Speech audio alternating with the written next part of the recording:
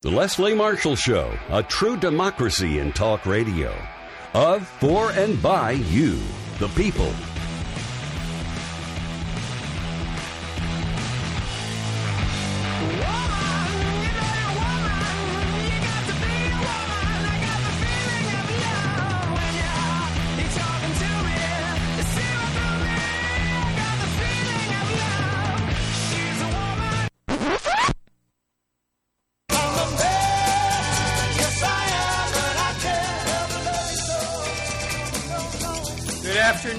This is Cliff Schecter. I am filling in for Leslie Marshall once again today. That first hour was Mark Grimaldi. Did a great job. I am a completely different guy, though. And we'll have a couple great guests coming up. First, we're lucky enough to have with us the one, the only fantastic Mike Papantonio, who I believe should be on the line. Mike, are you with us? You there, Mike? I am. How are you, Cliff? I'm doing well, man. How are you doing? Good, thanks. So, in this very, very normal political year, where nothing strange is happening at all, you decided that you would write a fantastic book, which I'm going through. I'm lucky enough to be reading through right now. And in the end, I think what you're doing in your book is somewhat more plausible than what we're actually all living through right now. Yeah, Law and Disorder, Cliff, I wrote for a lot of reasons, but one of them is, I've been, as you know, you and I have been doing media together for 17 years on and off, and in there you learn all the political stories and you learn all the political backstories. Law and Disorder it's a thriller, it's a legal thriller, and what it does is it takes all those parts and it weaves into like the headlines, the news feed of the day, ties it into a story, but it's the same news feed we've always heard about. It is corporate America gone crazy. It is controlled by the oligarchs in the U.S. It has all those parts, but it's weaved into a thriller. Yeah, well, and obviously they always say write about what you know. So obviously I started looking through it, seeing some of the similarities. Nicholas Dichotomus, who has a bit of a name. One could say a Greek-sounding name like yours. Actually, I'm Italian, but... See? So I'm already making ethnic mistakes. Yeah. I'm like Donald Trump. I'm not politically correct. You know that. Okay, so let's try part two. But this part I know. Tough-minded lawyer from Florida, Pensacola area, who takes on corporations and really isn't scared of anyone. That, to me, sounds a lot like you. Well, the cases in there, Cliff, they're true. I mean, the cases that are talked about, they've been made into, as I say, a thriller with a murder involved. But it's impossible to write a novel and not have some parts of yourself involved. But actually, the main characters, though, Cliff, are really a composite of some of the best trial lawyers that I've worked with over the last 35 years that have handled. These aren't lawyers who handle single event auto cases. These are lawyers who handle the biggest mass tort cases, the biggest criminal defense cases in the country. And so that's kind of the composite of Nicholas Dichotomus, and the rest of the characters are somewhat composites as well.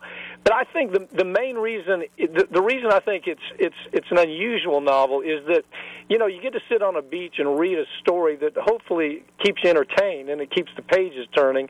But when you come away, you say, well, I really didn't know that about the Koch brothers. I really didn't know that about the pharmaceutical industry. I had no idea that the FDA was so dysfunctional. I had no idea that the EPA was so dysfunctional. So, or the justice system. I had no idea that it's been so packed with conservative right-wing judges for the last 30 years. Well, and seriously, I hope you didn't take that the wrong way. My only point was, you know this territory. I've worked with you. I've been on your political show. I've worked with you doing some work for the National Trial Lawyers, an organization you're the president of. So when it comes to trial law, it comes to taking on big companies, when it comes to any political issue of the day, what's going on in anywhere from Congress to Tallahassee, this is your area, and let me compliment you for a second, because I tend to like books that combine some of these various elements. There's thrillers, but if you love the political world and the legal world, and so in a way, it reminds me that way of some of the things like what John Grisham has done, because when you read him, He served in the Mississippi State House. He's a guy that's a lawyer, and so he knows the world of politics. He knows the world of law, and so he knows what he's talking about. And he brings in these characters that you might believe are larger than life, but then you see when you go out and you live life as we have in this world. Again, I think everybody's getting a case of it right now with Donald Trump. You see that these types of characters, be they good or nefarious, they're out there. And that's what I find that you do in this book also, which I think makes it really fascinating. Well, thank you, Cliff. It's a series of 3 books. The idea is, listen, if any of those stories that were told in there, and by the way, they're all true except for the murder part, but if I were to call NBC or CBS today and I said, listen, I have a story about a drug that's killed 1,000 women last year, and I have the documents where they admit that they killed 1,000 women unnecessarily with a defective drug, would you please do the story? And they would say, no, we can't do the story because our advertisers won't let us. That's propaganda media. And so propaganda media has overtaken corporate media. These stories that I'll be talking about in these books are all true. These are actually cases that I've handled and friends of mine have handled. And the truth is, when you read them, you go, my God, that can't be true. Well, they are true. And the problem is corporate media will not tell them because you have some cat on the 50th floor with an MBA saying you may not tell the story because we'll lose an advertiser if you do that. It's the state of modern media right now, Cliff. And so you have to get under the way that you get at them. You go after them through social media very effectively.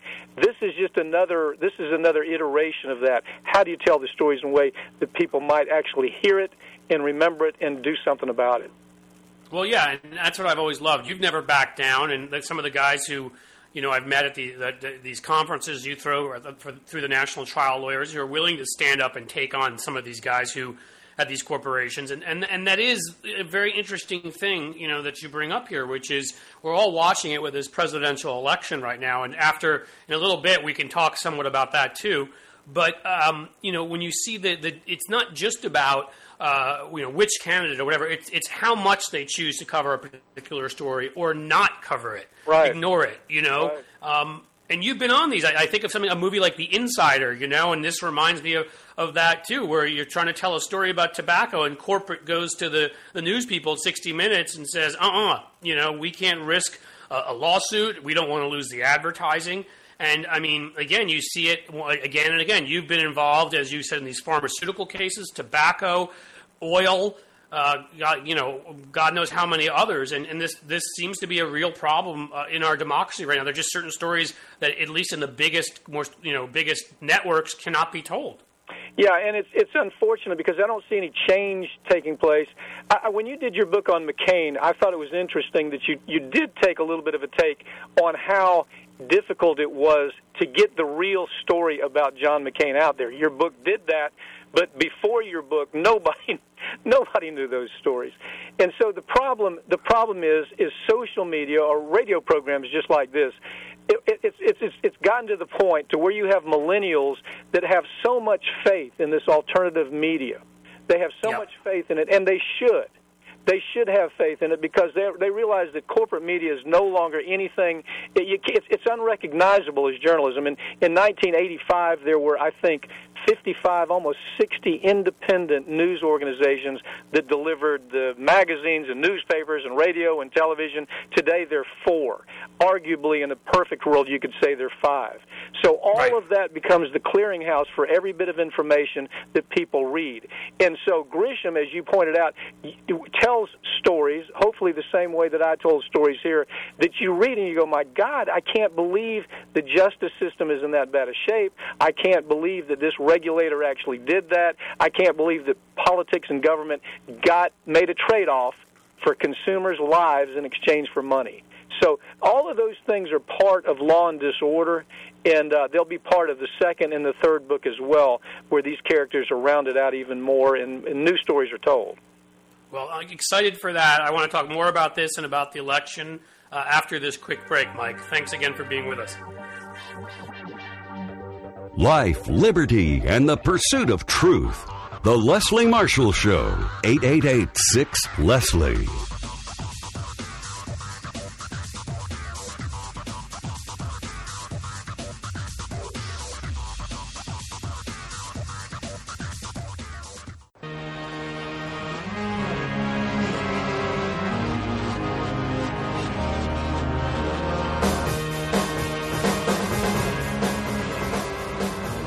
back once again. This is Cliff Schecter. I'm filling in for Leslie Marshall on the Leslie Marshall Show. It's a nice, sunny 75, 80-degree day here in Cincinnati. I hope wherever you are, it's pleasant as well. We're lucky enough to be joined by Mike Papantonio, who has now added, or no, I think previously had added author. Now you're multiple times author to top-notch trial lawyer, president of the National Trial Lawyers, radio host, entrepreneur. Anything I'm missing there, Mike? I think you covered it. Thank you. When we went to break, we were talking about it, and I think you're right. Your book delves into these issues, very important issues, because I often think that these days, sometimes you guys who are trial lawyers, the last line of defense. We need in a democracy people to be educated about what some of these companies are doing. It doesn't seem to happen anymore. And I think the point you made can't be made enough times, which is what you said in the 1980s about the number 60 media companies down to 4 or 5. We used to have a fairness doctrine, which is now gone. There used to be something where because the big stations got their licenses for free from the government, there was this expectation they'd provide actual news. It was a public good, and it wasn't something that you tried to make profits on, right? It wasn't about ratings. Yeah. Where did all this go wrong? Well, I mean, the Telecommunications Act probably was the most serious. It was like everybody with the most money could come in and buy up everybody else with the least money. And so you started seeing newspapers disappear, radio, television, you name it. And it became consolidated to where it is one-speak journalism. If you turned the stations between CNN and MSNBC and ABC and you looked at the top story, they would all be saying the same thing. And that doesn't mean that that's real news. As they're talking about Kim Kardashian and what she wore to the latest award ceremony, they won't talk about the fact that you've got the effort to stop a pipeline by the Navajo Indians. They won't talk about the fact that the planet is melting. They won't talk about that Wall Street stole $18 trillion from us. They won't talk about the idea that every year pharmaceuticals kill, thousands of people that they can't tell the story because their advertisers won't let them. So what's happened is it's actually part of the whole movement towards this centralized oligarchy, which is you've got to have the media. They understood the people with money understood they had to control the media, and then they had to control politics most of the time, and then they had to control money. So all of these things fit together. I mean, when Hillary Clinton was talking about this, maybe 6 years ago, she would raise this issue and they'd say, she's a conspiracy nut. Well, no, she's not, and she wasn't then, and she's not now. And truthfully, all this is the chickens have come to roost now. The average American is suffering because of it. Yeah, I mean, everybody from Thomas Jefferson and on to many other of the great leaders in this country I've always talked about the fact that if we don't have an educated populace, that's what's necessary in a democracy. You can't make decisions if the media doesn't tell you the truth, doesn't give you context when they tell what's going on.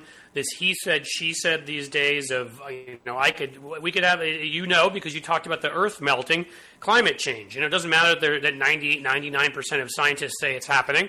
The other ones are cranks, generally paid by Exxon, but that's another story. If you want to accurately convey that, I think Stephen Colbert did this once to be funny. He had 98 on one side and 2 on the other. But instead, they do 1 versus 1, and everybody believes that the context is that this is a 50-50 argument, and we have these arguments all the time on so many issues. Yeah, we got to tell both sides, and that's journalists. Most journalists, I forgot, maybe I'm trying to think of who said it. Maybe somebody listening can tell you, but they said that even in the 40s, they said most of the time a journalist doesn't know the difference between a story and a bicycle. It's even worse now because the journalists coming through school, A, they're not given permission to tell the stories. B, they're usually unequipped to tell the stories because they really haven't had much of they haven't had the type of education, type of literary education that has them thinking in big terms. I mean, most of them don't, have abandoned the idea that Steinbeck is still relevant or that Conrad is still relevant because they never read the books. So how do you convert that to them telling a news story that has any meaningful impact on our culture or on democracy or on our society? And it's a really unfortunate. It is the demise of journalism in the truest sense. And the idea that we've become infotainment is that's an old word now. It's old. Yep. It's not even. It's beyond infotainment. It's absolutely propaganda. And the last vestige of hope lies with you and shows like this and in social media. Millennials know that. Millennials aren't sitting in daddy's chair, sit back listening to the nightly news anymore. They don't really care what the nightly news has to say, thank goodness. So there is a cultural shift, and hopefully, there'll be some good come out of that. Yeah, I mean, I feel like we simply have to do it through the outlets available that are part of a decentralized media that aren't owned by the big guys.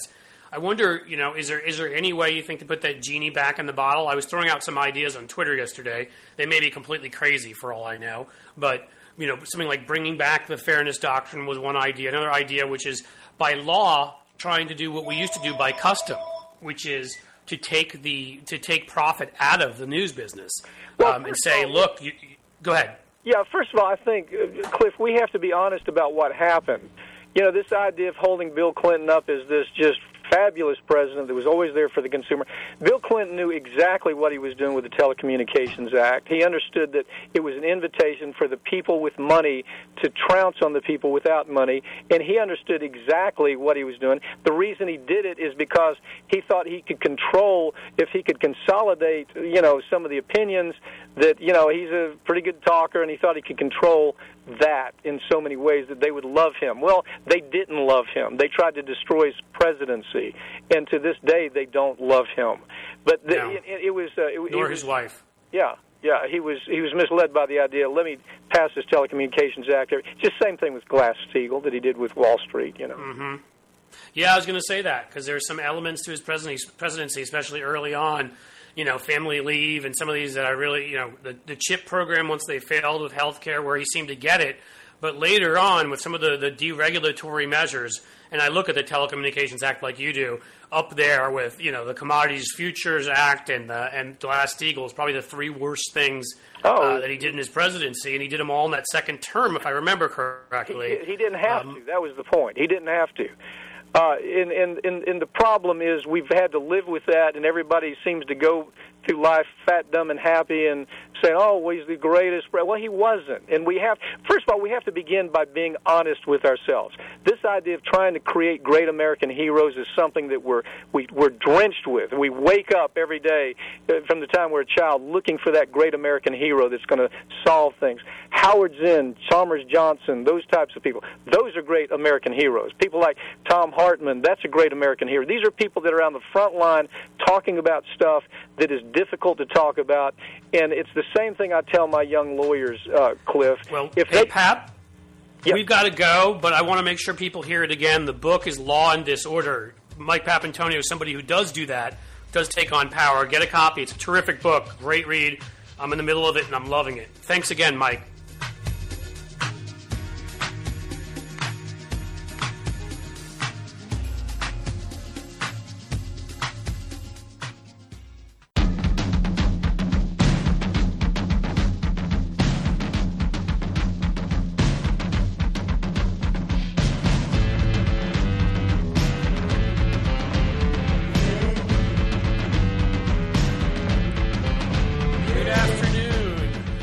Schecter. I am guest hosting for the great Leslie Marshall out today.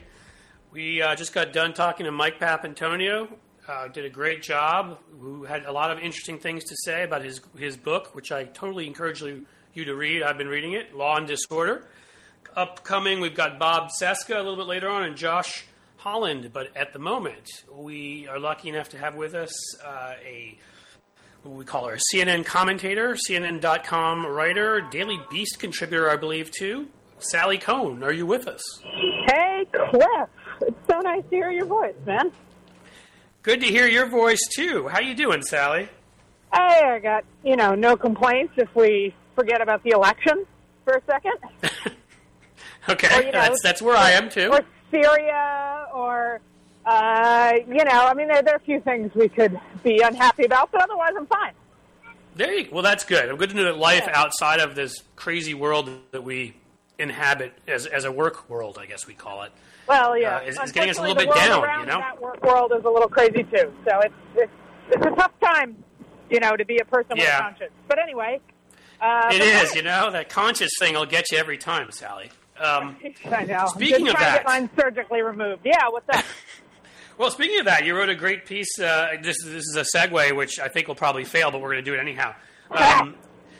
You wrote a great piece on Sharia law and Donald Trump. Sharia being a spiritual part of religion. Let's call it partially your conscience. There's my segue. Oh, there you go. I see. Man, I just very crafty. I just taped a segment with a right-wing host about the same topic. So let me tell you, I am like, I always, every once in a while, I forget what it was like to be on Fox in my Fox News days, and then I'm reminded. Anyway, so yeah, what do you want to talk about? I don't know. I want to talk about this first, but I may have to ask you a Roger Ailes question later, which I'm sure you'll say no comment to, but that's okay. Well, here's the thing. I'll sum up the points about Sharia in what I think is a fairly straightforward argument, but maybe it will be a straightforward conversation with you. It certainly isn't every time I have it with someone on the right.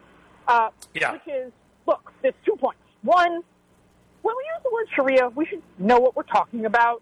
That Sharia, not even with the word law attached, just Sharia is, as I understand it, and by the way, I am not Muslim, not an expert on Islam, but I've tried to learn and inform myself, and it refers to the set of spiritual beliefs that Muslims believe in. And that can be many different things. There are lots of different forms. Much like there are lots of different kinds of Jews, lots of different kinds of Christians, there are lots of different interpretations of Sharia. There's no one place you can go buy it and say, oh, that's Sharia. It means everything. It means contributing to charity. It means how many times you pray a day. It means not eating pork. But again, there are Muslims who eat pork. There are Muslims who cover their heads, Muslims who don't cover their heads. So it takes lots of interpretation. That's point number one.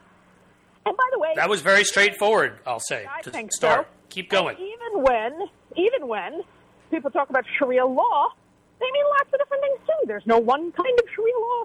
People can mean, well, I like that those values inform my nation's laws, just like, by the way, we Christians and Jews like that our nation, or our moral values inform our nation's laws, even though we actually don't want to literally put stoning in our laws, for instance. So it can mean a lot of different things. That's point one. And point number two, again, should be somewhat obvious, but there are Muslims, when people like Trump or Newt Gingrich say we should ban all Muslims who believe in Sharia, well, guess what? That means you're banning all Muslims, because technically all Muslims believe in Sharia as a value set, as a belief set of Islam. And as I point out in the piece, turns out there are progressive Muslims who believe in Sharia. I give the example of my progressive feminist lesbian friend who wears a hijab who believes in Sharia. People need to have a little bit more. That's not the story we're told at all. Well, no, but and you tell this to our friends on the right, and they say, yeah, but they're the minority. Well, hey, even I call that a win, because before you said they didn't exist. Right? That's right. You're moving forward. You're changing interpretations already. Oh, God, it's driving me bonkers. Well, and then they say, they're the minority. It's like, well, I don't know. They're kind of the majority of all the Muslims I know, and I know a lot more Muslims than you do, so... Right? That's right. You're not hanging out with Muslims there at Newsmax.com parties, most likely. So well, they find the Muslims who hate Islam, right? Yes, like they do with any group, right? It's always the ones that want that then can get away with saying, see, he's not a racist, he's attacking his own people, or he's not anti-Semitic, he's attacking his own people. They love doing that one. Right. That's crap. Or then I'm defending throwing gay people off roofs. Let me just be the first to say. That sounds like the kind of thing you personally would defend, knowing you. I'm very against throwing myself off a roof. Number one. I mean, if there's like a really big mattress, if it's like that scene from Lethal Weapon, maybe that would be fun, right? But no, under no conditions do I support throwing gay people off any roof. Well, I meant you. You might want to throw yourself off for fun if there's a nice bit. Yeah. Okay, sorry. Not even at all. Okay. You're catching me at a moment, Cliff. No, but and then all right, and then here's the other little sort of conceptual jujitsu is, and then it's but all Muslim nations have backwards policies towards gay rights. And I'm like, okay, first of all, since when was like the people pointing this out in our country, the great heroes of gay rights, the great champions of gay rights? But even that aside, I know. I love it when the right points it out because they're all pushing, right? Ted Cruz, loving those gay rights. Yeah. But then you point out like Uganda, Christian country, where Christian ministers, by the way, actively encouraged by churches in the United States. That's true, tried too. to make Very it true. Punishable by death to be gay. And then, of course, it's, no, but that's not inherent in Christianity. That's just Uganda. It's like, give me a friggin' break. Yes, is there Actually, it's pretty inherent if you... exactly. It depends on what part of Christianity. You may hit the nail on the head before, which is there are different kinds of Jews, there are different kinds of Muslims, there are different kinds of Buddhists. It really matters what your interpretation is of your sacred texts, as well as whatever living, breathing documents you have, and your interpretation of those. I always found with this, you bring your cultural values, or whatever way you want to look at that, to the table. So you're looking for a justification to do some of the things that you probably want to do. I know it's more sort of, there's more to it than that. But you point out Uganda, that's a perfect example. That's brilliant. Thank you. Because it's look, I think I'm pretty consistent. I'm against fundamentalism in all faiths. Period. Yep. I'm against fundamentalism. And the problem with the American right is that they want to rationalize fundamentalism in their religious tradition while demonizing it, and in fact, over broadly so in others. And they never sort of see themselves in that mirror, do they?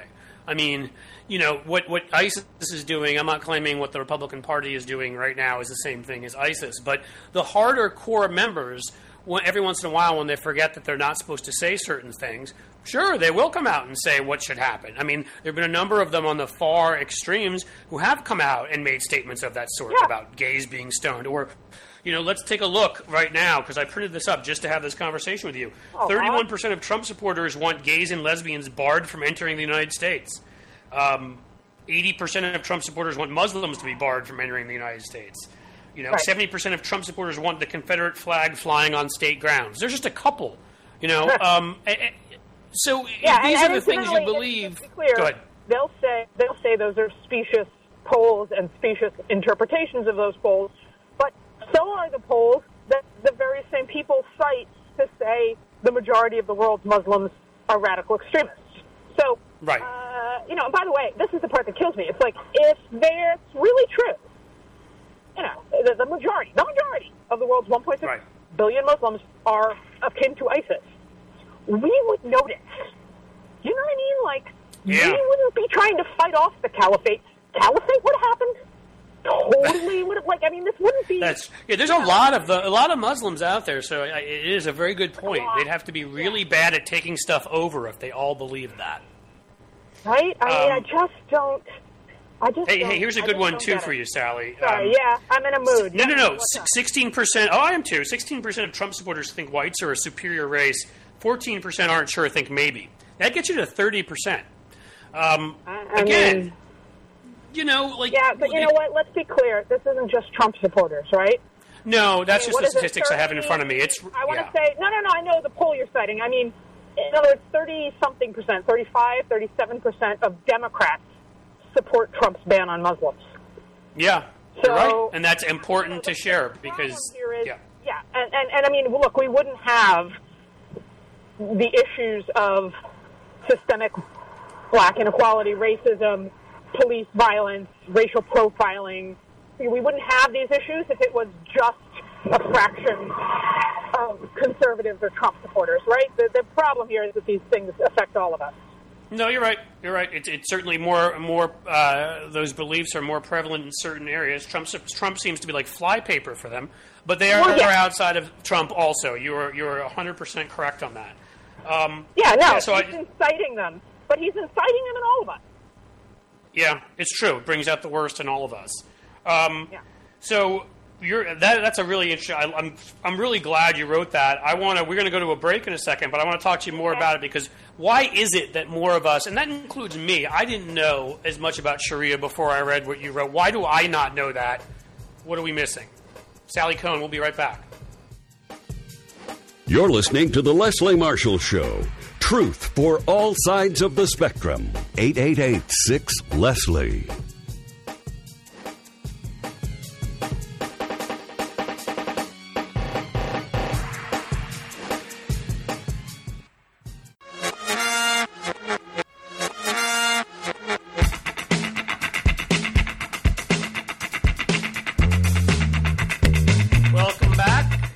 Schecter. I'm filling in for Leslie Marshall, who's off today.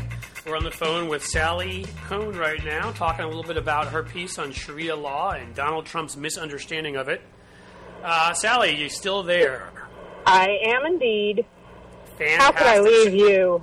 Oh, you're so kind. That's the love that we have, Sally. So much love. So much. So, I was reading your piece, which is interesting.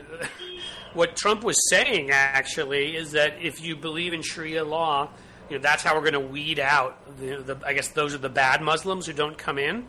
But as you're pointing out, everybody believes in some form of Sharia law, as Sharia is a wide, it's not the one-stop shopping that the Christian right is trying, or other right-wingers are trying to make it out to be. So I guess let me correct one little nuance there, right? So okay. We don't want to use the term Sharia and Sharia law interchangeably. That's right. That's the first sort of. So, arguably, all Muslims, any practicing Muslim, believes in isn't even the articles of faith are Sharia, and again, there's different interpretations of it. But personal, the sort of Sharia means the path. The personal path of spirituality is Sharia.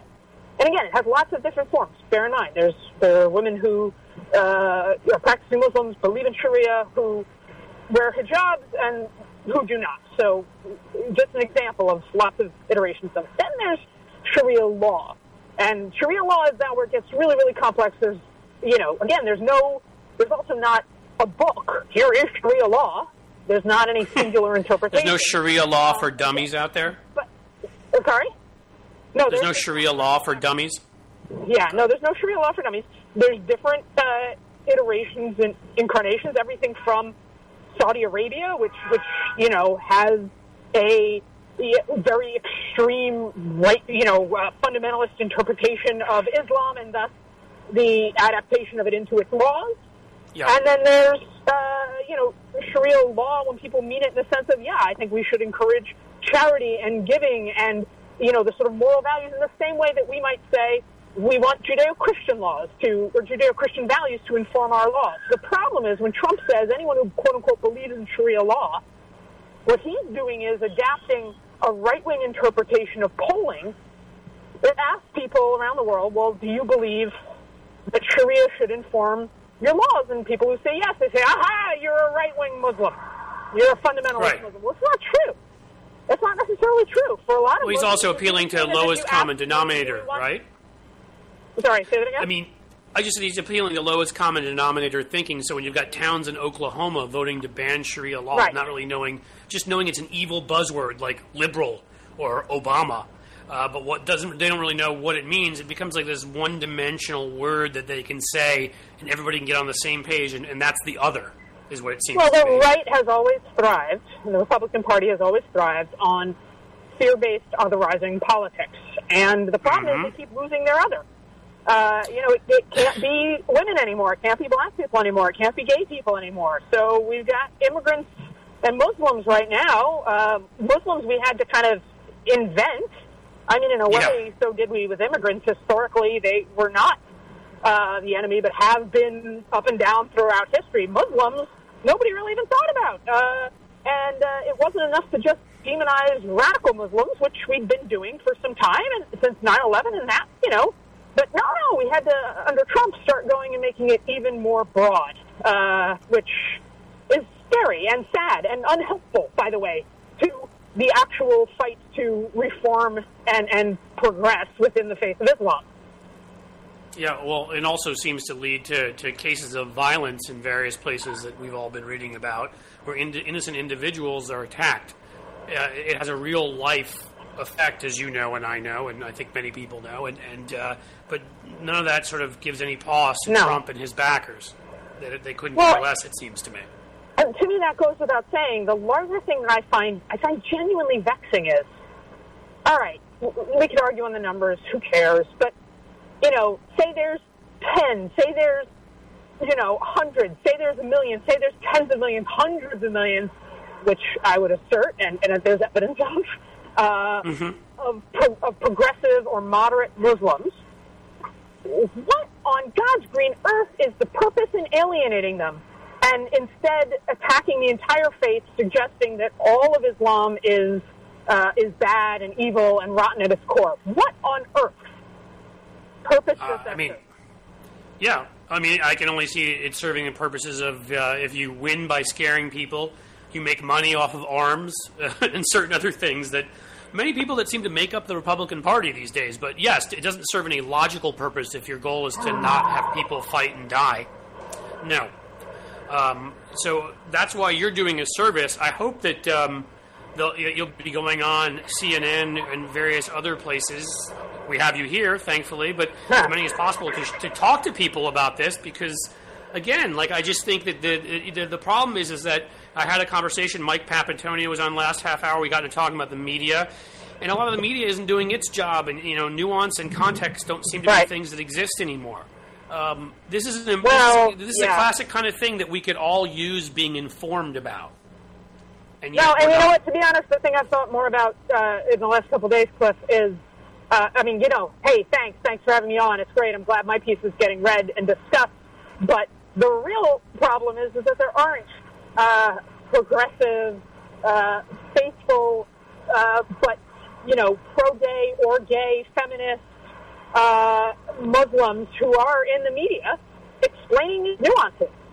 That's the only voices we're hearing from tend to be, either the extremists being propped up by the right or the sort of ex-Muslims who the right likes to lift up to bash the faith. Others. We were talking about earlier. Right. We don't have enough examples that just fly in the face of the myths that the right is trying to propagate. It's like if you and I were trying if we went on a road trip together and we tried to tell the story of the Ku Klux Klan. I don't think, I'm not guessing that we'd have a lot of context there from our backgrounds. You kind of lost me with your metaphor, Cliff, but I'm gonna trust you, man. Just go with it. My point is that you need people who actually understand something to talk about it. I'm not saying that you and I have no place writing stories about the right. Which we do. I would have a great place to go and talk about being white people. That would be something we're experts on. Yes. Yeah, we know that pretty well. And I guess that was all I was saying is that... I've been one my whole life. No, I know what you're saying. Actually, have you gone on with a good buddy of mine who's out there, Dean Obadala? You probably know Dean. I've been on his show. You've probably been on his show. We're lucky to have him. Dean. Great example. Wish he was out there more. We need to clone Dean. Or, alternatively, we could just have more people come on and talk about these things. I think either would be good. I agree with you. Look, I think there are a lot of people that can bring context to stories and to situations, to politics, but you need some people of that actual background sometimes, to... Yeah. No, look at what happened with gay rights. It helped to actually have gay people in the media. Yeah. Yeah, made a big difference. Seriously, that was incredibly helpful. So we're going to have to go soon. So tell me, what do you have coming up next? Anything interesting you're writing about next? I'm going to try to survive this election. What do we have, 57 more days? Something like that. Not that I'm counting. I hear the music, so I think they're kicking us off. But it's been awesome talking to you, Sally. Thank you for explaining this to everybody and teaching us something. We needed it. Take care.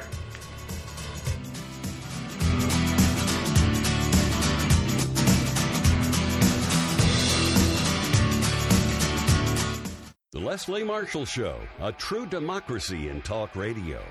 Of, for, and by you, the people.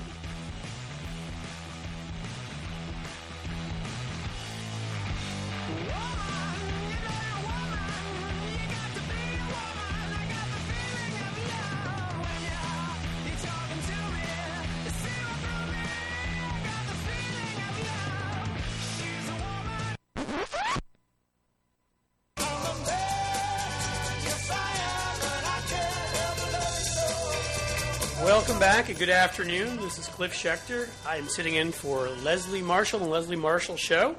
We've had some great conversations. Hope you've been listening. Sally Kohn talked to us about Donald Trump's misunderstanding of Sharia, which goes up there along the long list of things Donald Trump misunderstands.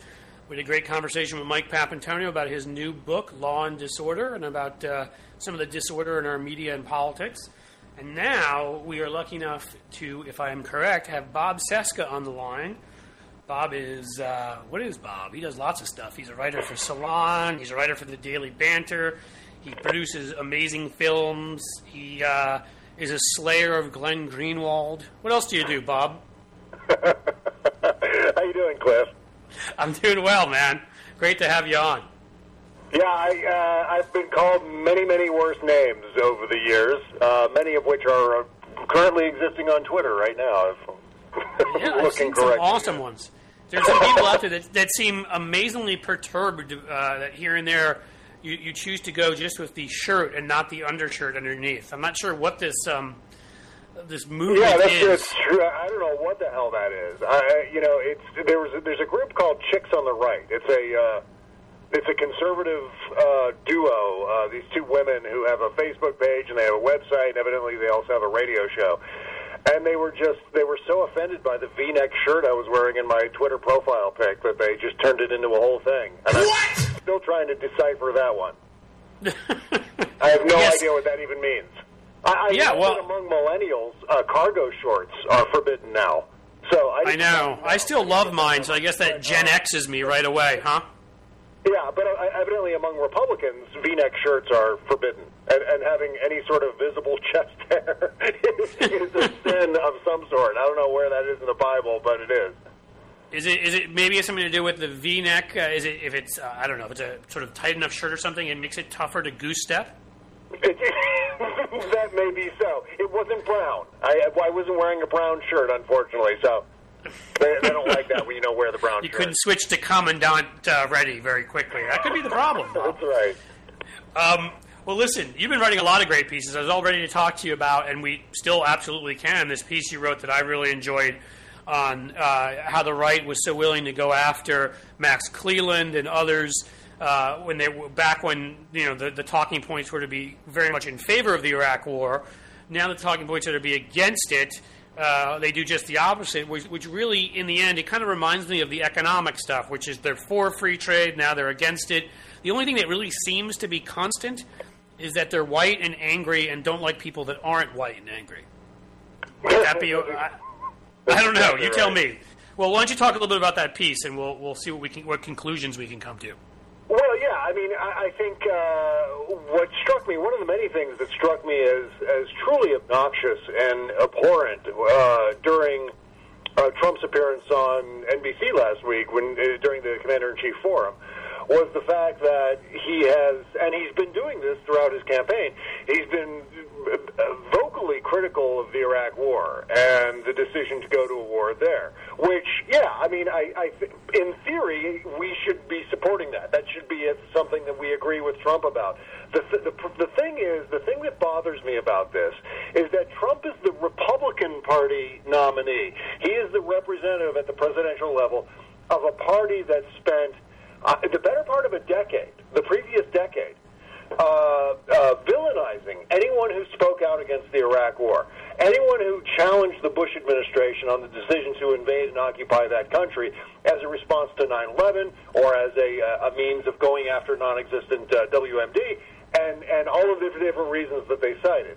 And one of the people who were blacklisted during the early days of the Bush administration, during the early part of the run-up to the Iraq War, was a U.S. Senator by the name of Max Cleland from the state of Georgia, who was a Democrat. And Max Cleland was not supportive of the Bush administration's motives. He was not supportive of the Iraq War, and said so going in. And of course, the 2002 midterms were a disaster for him because the Bush administration targeted him with ads in which they compared him to Saddam Hussein and they compared him to Osama bin Laden. And they said he didn't have literally, this is the quote, he didn't have the courage to lead. Right. Now, this is the context here. Yeah, tell the context. Max Cleland is a Vietnam War veteran. he fought in the Battle of Quezon as a captain in the U.S. Army.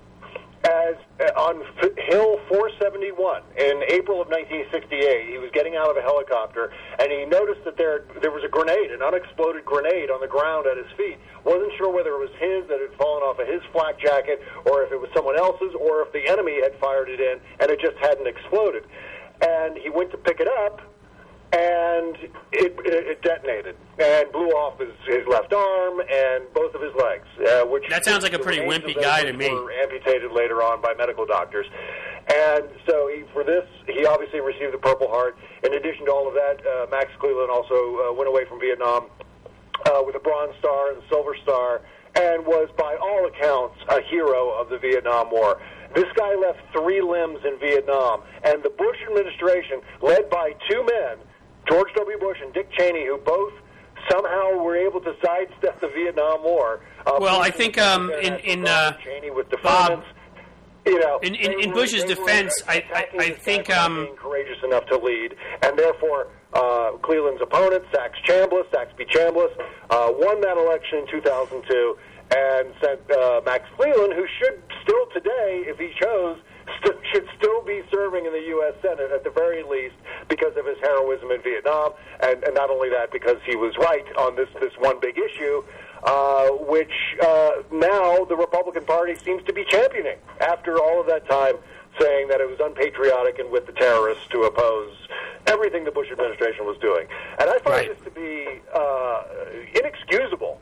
I think it's something that I think the Republican Party owes Max Cleland an apology. I think it owes many Democrats an apology, people who opposed that Iraq War and who were actually correct and who were blacklisted in that time. I'm sure, Cliff, you received your fair share of angry people coming to you and telling you that you should move to Canada or you should leave the country if you don't like what you commie, exactly. And so that's happening all around. So, I mean, the point being is that I think apologies are in order, at the very least, for American heroes like Max Cleland, who were blacklisted. I would agree. And it's good to remember also that George Bush at the time was instead of being in Quezon, was fighting the war of the Dallas swimming pool, where he had to find them each nice swimming pool to go. Saxby Chambliss, who won that election and just retired. He retired in 2014 after the 2014 midterms. Saxby Chambliss also got a deferment from the Vietnam War because of a bum knee, like a high school football injury, and we've heard that one many, many times. I think Trump's deferment has similar circumstances. He had an injured foot or something. It wasn't a foot thing, even though he played sports. This guy had the audacity to put his name to an ad that called a guy who left 3 limbs in Vietnam not having the courage to lead. Well, that's what I mean. It's obscene to me. It should be obscene to anybody. I remember it was obscene back then, and of course, then they went on and did similar things to John Kerry in 2004, somebody, again, who had the courage to actually go and be there and put his life on the line, while, Dick Cheney was getting his 5 deferments, and my favorite story of all, we're going to have the future Congresswoman Liz Cheney, it seems, soon from Wyoming. Well, Liz Cheney, I think it's Liz, maybe it's her sister, is largely in existence because when it stopped being a good enough excuse just being married and you had to be married with child, about 9-10 months later, Liz Cheney was born. That's actually serious. That's how Cheney stayed out of Vietnam. I think it was Liz. It may have been the other one, but the story is definitely true, which is, he found out being married was no longer good enough, had to have a child. He got right to it, which is a disgusting thought, but, Good Lord. There's a good reason to have children, avoiding the war. Well, I guess many people did that, but I mean, obviously, the hypocrisy at the end of the day is then. Well, that's what I care about, and then questioning their patriotism if they refuse to. Yeah, I mean, that's what I care about. It's completely legitimate to question that war and to not serve in that war because I think it was wrong on all accounts. It's kind of like Iraq. But to be somebody who was pro-Iraq and attacking other people's patriotism and then had to have gotten out of service as much as possible, a la Donald Trump, George W. Bush, Dick Cheney. I mean, you can go on and on with that list. Shameless group. McConnell, right? Yeah. All right, well, listen, we've got we're hitting a 1-minute break point. We're going to take a quick break, Bob. We're going to come back, and I want to talk about your other more recent piece on the media. We've been beating them up today, and they deserve even more of it, quite frankly. Life, liberty, and the pursuit of truth. The Leslie Marshall Show. 888-6-LESLIE.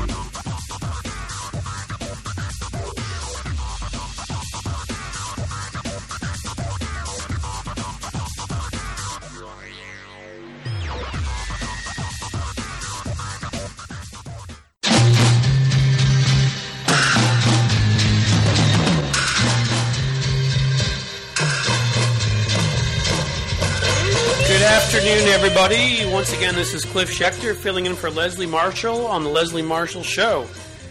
We are lucky enough to have on the line right now, we have an author, writer, all-around agitator, Bob Cesca. Bobby, you still with me, man? I'm still here, Cliff. Awesome. So we were last talking, we were talking about your piece and the fact that the Republican Party's done 180 on Iraq. Trump, as we know, has lied consistently about his position on Iraq. He got away with it with Matt Lauer the other night. He also has been lying about pretty much everything else. And so I wanted to change to a slight other issue because we have a caller on the line. We have Gregory from Columbus, and he wanted to talk about Paul Ryan and Pence and their unwillingness to reject this racist, not to mention to call out David Duke and maybe actually even refer to him as deplorable. Gregory, are you with us? Yes, I am. How are you, my friend? I'm doing great. Thanks for having me. Sure. What I find funny, first of all, I think that the Republican Party, they first need to have a mirror, and they need to sit in front of that mirror for 30 minutes and not say anything, because they need to look into their souls. You have a candidate who Paul Ryan has come out and said is racist, but refuses to say anything, denounce him, but yet they want to make a comment about what Hillary Clinton said. Well, what do you think about that, Bob? Well, yeah, I mean, I know obviously why they're refusing to denounce Trump's candidacy entirely, which is because if Trump wins, they've got to work with this guy. And so it's basically a similar reason why the press tends to acquiesce to villains like Trump more often than not, because they need the access. And so, you know, the Senate and House leadership can't possibly, stand in the way of Donald Trump and then expect Donald Trump to work with them once he's elected. So there's a little bit of that going on. Obviously, too, they're doing this. Overall, the Republican Party is trying desperately to turn this ridiculous, amateurish, completely incompetent person running for president, on top of his incompetent campaign, into something that is normal. I mean, they're basically trying to normalize by continuing to support him. Guys like Paul Ryan and even Mitch McConnell are, basically legitimizing someone who has no business whatsoever being on the presidential stage or in national politics at all. So it's all about saying, you know what, we're okay. There's no confusion over here on the Republican side when we all know that there absolutely is.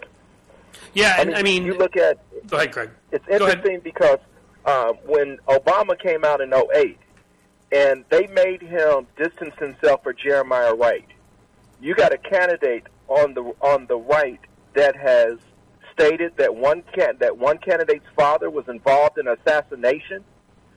He talked about Jeb Bush's mother. He called Marco Rubio little. And as a military vet, a retired, honorably discharged military vet, the things that this man has said, my question is to the Republican Party, all these folks that are supporting him, are they going to allow their children to go and sign up? And will they be there when the bodies come back? This man talks about... You bring up a really good point, and that is, first of all, I mean, how the hell does Trump get away with saying all these things? I mean, just day after day, hour after hour practically. I mean, you're a veteran. The guy has made fun of veterans. He's actually thrown veterans under the bus, too, whether it was John McCain or anyone else.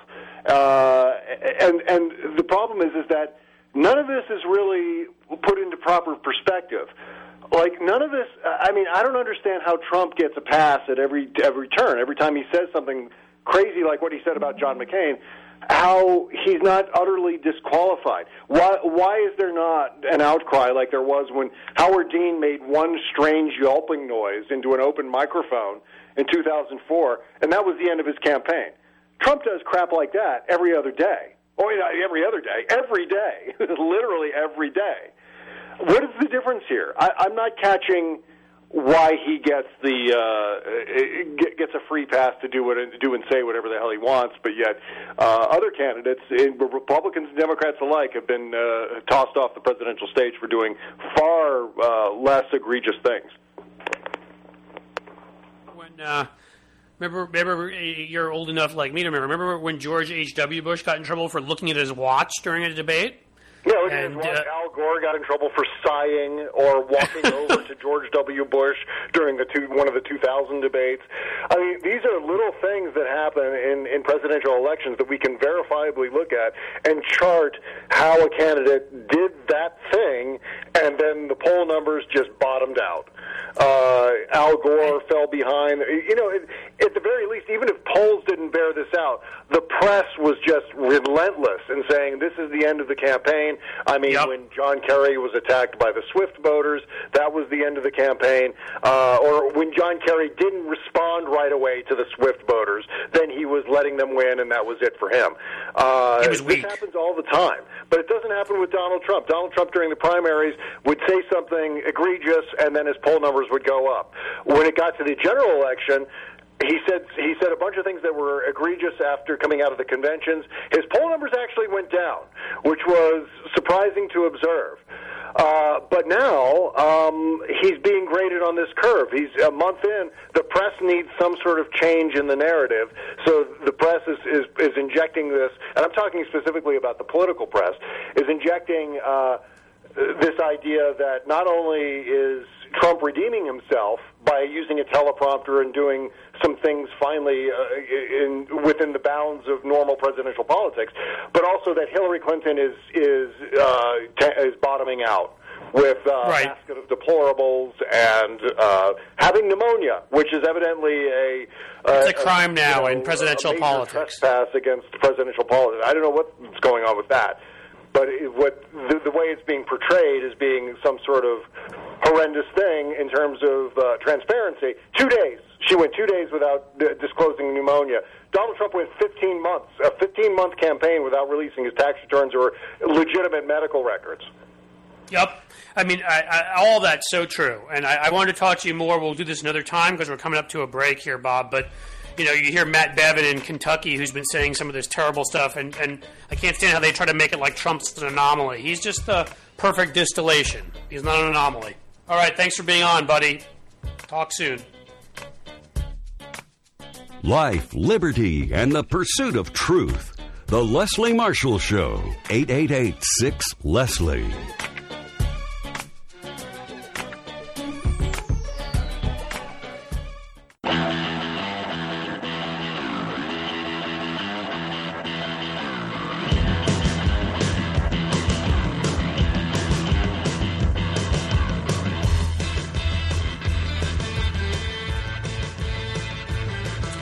Welcome back. This is Cliff Schecter, filling in for Leslie Marshall on the Leslie Marshall Show. We're in our last half hour.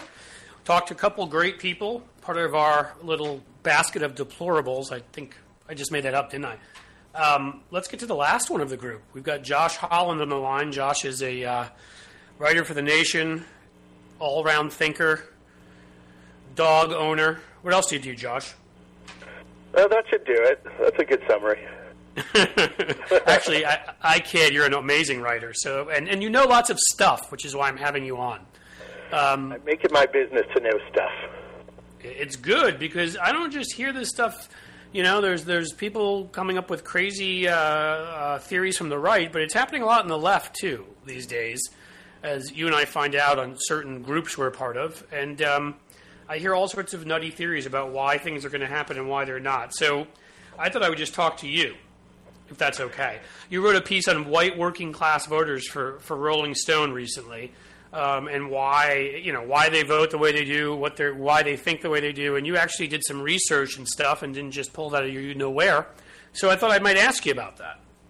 Cliff, the thing that I find that most people get wrong about white working class voters is this idea that it is a cohesive social identity, right? That white working class people are like African Americans. They have a common experience. And what you see is that there's really really, really obvious regional differences. If you have a non-college educated white guy in the south of Boston, his lived experience, his cultural upbringing, his political orientation is going to be completely different than a white person without a college degree in California or a white person without a college degree in Alabama. And when you look at this narrative that the Democrats have a white working class problem and you break it down by region, you get a very different picture, which is that the Democrats get crushed among this group, absolutely crushed among this group in the Deep South. They are not even competitive with this group in the mountain states. The Republicans have a problem with white working class voters, on the other hand, in the Pacific states. The Republicans have a problem with white working class voters in the Northeast. And in the rest of the country, it's relatively competitive. You see Republicans have a small advantage, but it's not one of these lopsided things. And this is all stuff that I pulled out of Ames, the American National Election, the Ames database, looking at 2012 party ID. So it's not a simple story. And I actually like that you did that because, well, also it's nice for people to learn things, which is good. But, I mean, the media, many people in the media want to tell that it's, simple is easier, right? Working class all believe this and do that. But it shows a sort of a lack of history, because if you know this country, you know that we did fight a civil war. And there were some major disagreements among working class people in different regions of the country. We've always been a country that has strong regional identities, and maybe they've changed a little, lessened a little as people have moved around, and maybe with the onset of the communications age, there's a little more of a common experience, but there's still very different lived regional realities. And why? I mean, I don't know. I guess in a way, I'm asking the same question, or. Why is it that you think that so many people in the media have sort of just forgotten that? Is it just easier to forget it? I think that these narratives develop, and we all talk to each other, and they become entrenched. So I don't know, for example, why we would be so, because there is almost an obsession among media pundits, among our crowd of people, political observers, with the white working class. But if you look at the non-white working class, they tend to do worse in terms of incomes, in terms of retirement security, health insurance, et cetera, and yet we focus on this group of white working class voters. Meanwhile, as the size of this group has declined significantly, it used to be that something like 70% of white people didn't have a college degree.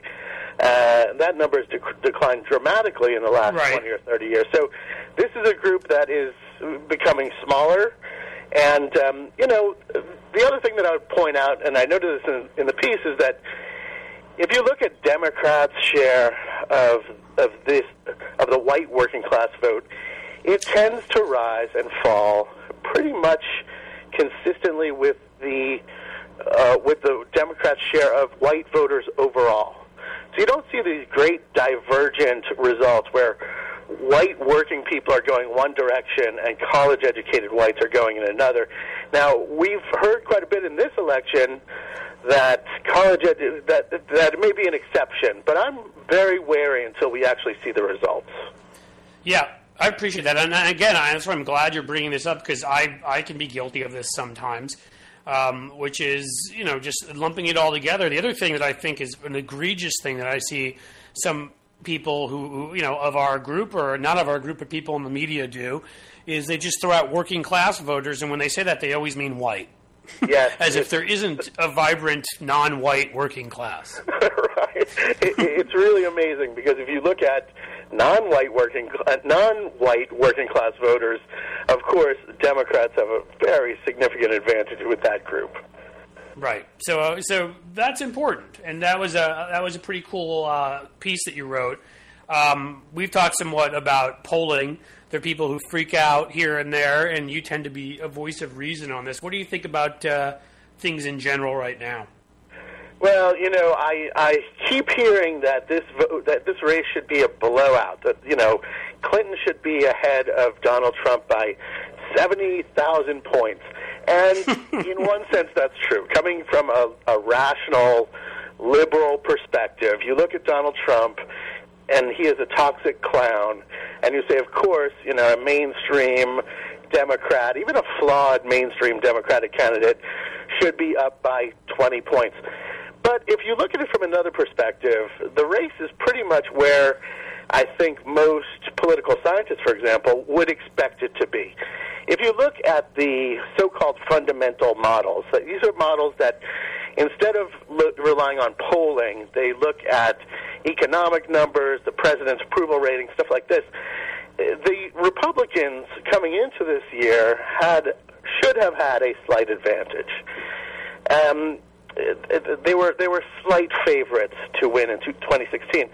But we know that Donald Trump is not a mainstream candidate. We know that Donald Trump has been going around alienating key groups in really dramatic ways at times. And so he's been hovering in the 42% range in all of the polling averages, 42, 43%. He got a little bit above that right after the Republican convention. That's typical of the kind of bounce. But besides that, it's pretty much, we see him paying the penalty that he should be paying in a society that's very polarized, right? So in reality, we know that, we are very, very partisan at this point. Even independents, most independents are so-called closet partisans, where they consistently vote for one party or the other. So, if you think about it, there should be a floor for anybody who becomes a nominee of a major party. They could dig up, Hitler's desiccated corpse and put an R on it or a D on him, and he should be getting like 40. There's a floor of where, and he'd probably be in Trump's cabinet. What's that? And Trump would probably put him in the cabinet, if we're going to be serious here. Okay. Sorry, go ahead. Sorry, Hitler's desiccated corpse. The head of the deportation force, right? Yes, exactly. That one that's definitely going to happen if he gets elected. Okay. If you look at where the polling is, it's looking like it's going to be something like a 2012 result with the Democrats winning by 4 or 5 points. It should not be a 20-point blowout. That was the type of thing that we saw when we were much less polarized, where people were much less likely to 60s, 70s, 80s. Well, yeah, exactly. Although I still think 60s. Yep, I still think that. I mean, we'll see. I still think that when you factor in one side's digital and ground game versus the lack of one on the other, as well as a few other factors, I don't think it's going to be 20. I don't even think it's going to be 12 or whatever. I still think it could be an 8 or 9 point race in the end. You know what? I can't agree with you enough. That's another really important point, is that we're all talking about polls or polling models that include those fundamental factors that I was talking about. But really, nobody knows what happens when you have one campaign running a real campaign with a data operation and a get-out-the-vote operation and lots of field offices, and another one like, well, I'll just tweet things out. So, throwing darts at this could have a really significant impact, and we can kind of guess. There have been attempts to model how significant the ground game is in terms of the results, but this is a fuzzy area, and I think that your guess is as good as mine. So I think that there's a chance that Hillary Clinton could, there's a chance that Donald Trump could win. It's not impossible, and there's a chance that Hillary Clinton could win in a blowout. And the most likely result is what I was talking about, 4 or 5. I think, yep. All right, so we're about to go to a break, Josh. We'll come on back. Let's talk some more about this, some other things. Thanks for being here. You're listening to The Leslie Marshall Show. Truth for all sides of the spectrum. 888-6-LESLIE.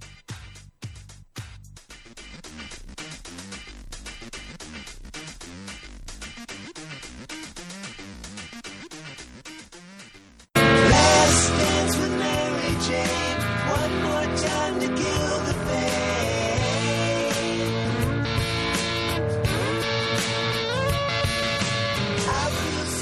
Welcome back. This is Cliff Schecter. I'm sitting in for Leslie Marshall on the Leslie Marshall Show.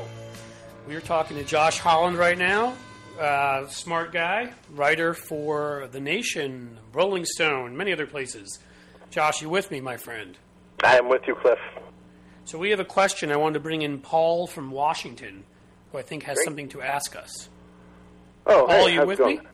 All right, how are you doing? Good. Well, I got a comment, and then I got a couple comments here. The first thing about the polling, you were talking about that. I don't think it's as close as it's being presented, and the reason I think that is, if Trump had a solid, let's say 40%, he seems to be stuck between 38 and maybe 42.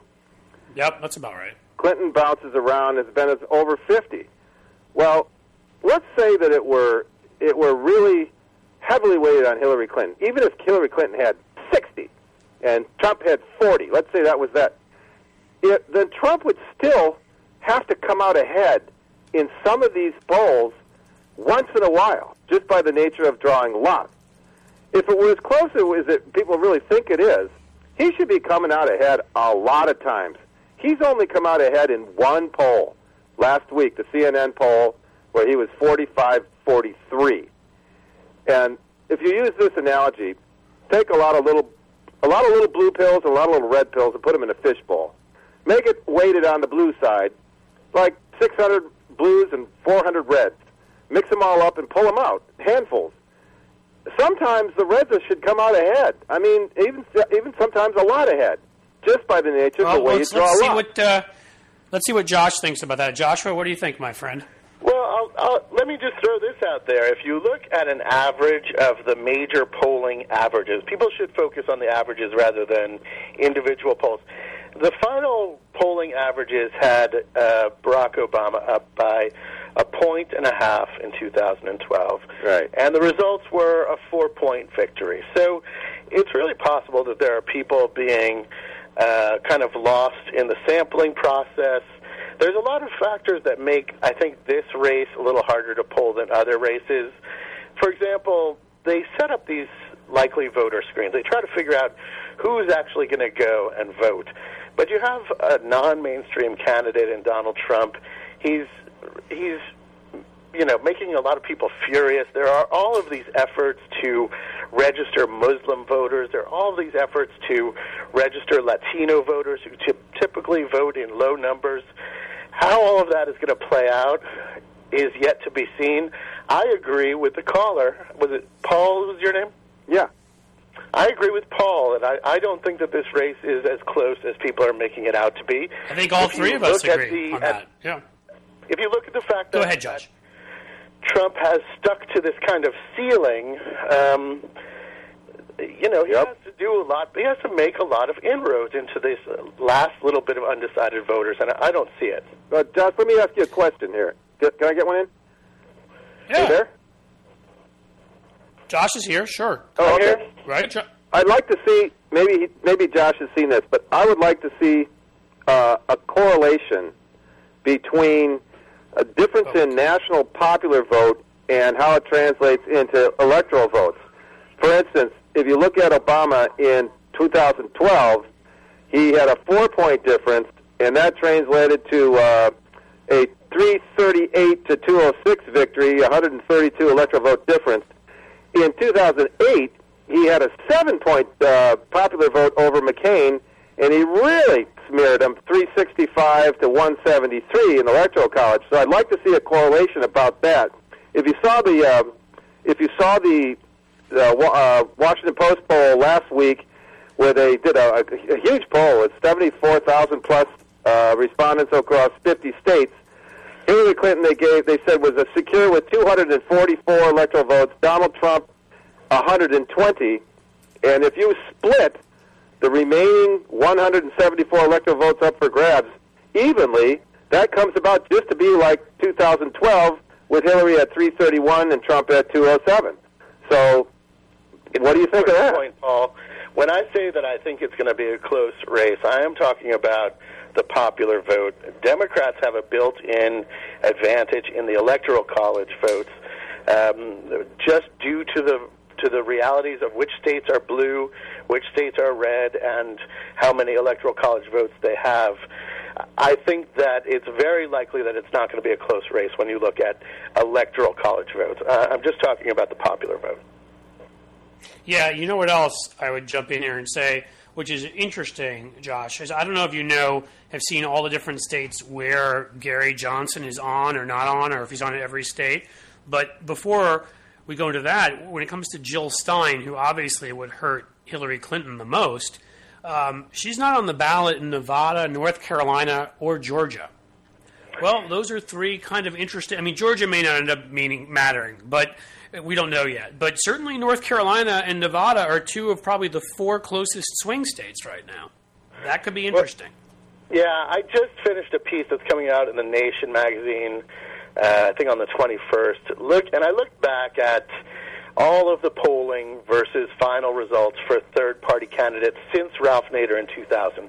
And what I found is that,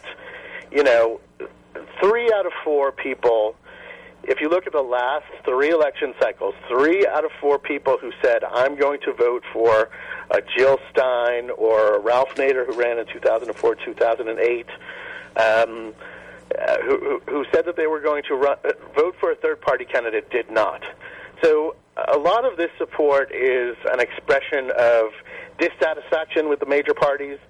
And then when you get closer to the election, what happens is people become risk-averse. And they say, wait a second, what if my vote actually tips things? And maybe that's not rational. Yep. In most states it's not.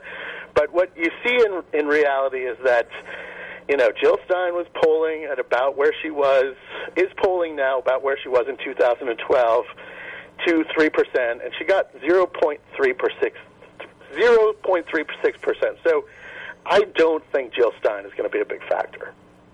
No, I agree with you. I'm just saying I think obviously she'll be even less of one in those states. So, yes, and those are 2 of the 4 closest. Ballot, you're right. So there's that. It's funny. I remember 1980, early memory for me, like when they were separating the kids, I think it was in 3rd grade or something, whose parents are for Reagan and whose are for Carter. And I was like, where do I go? My parents are for John Anderson. And there's like nobody else but me. And then when it came down to it,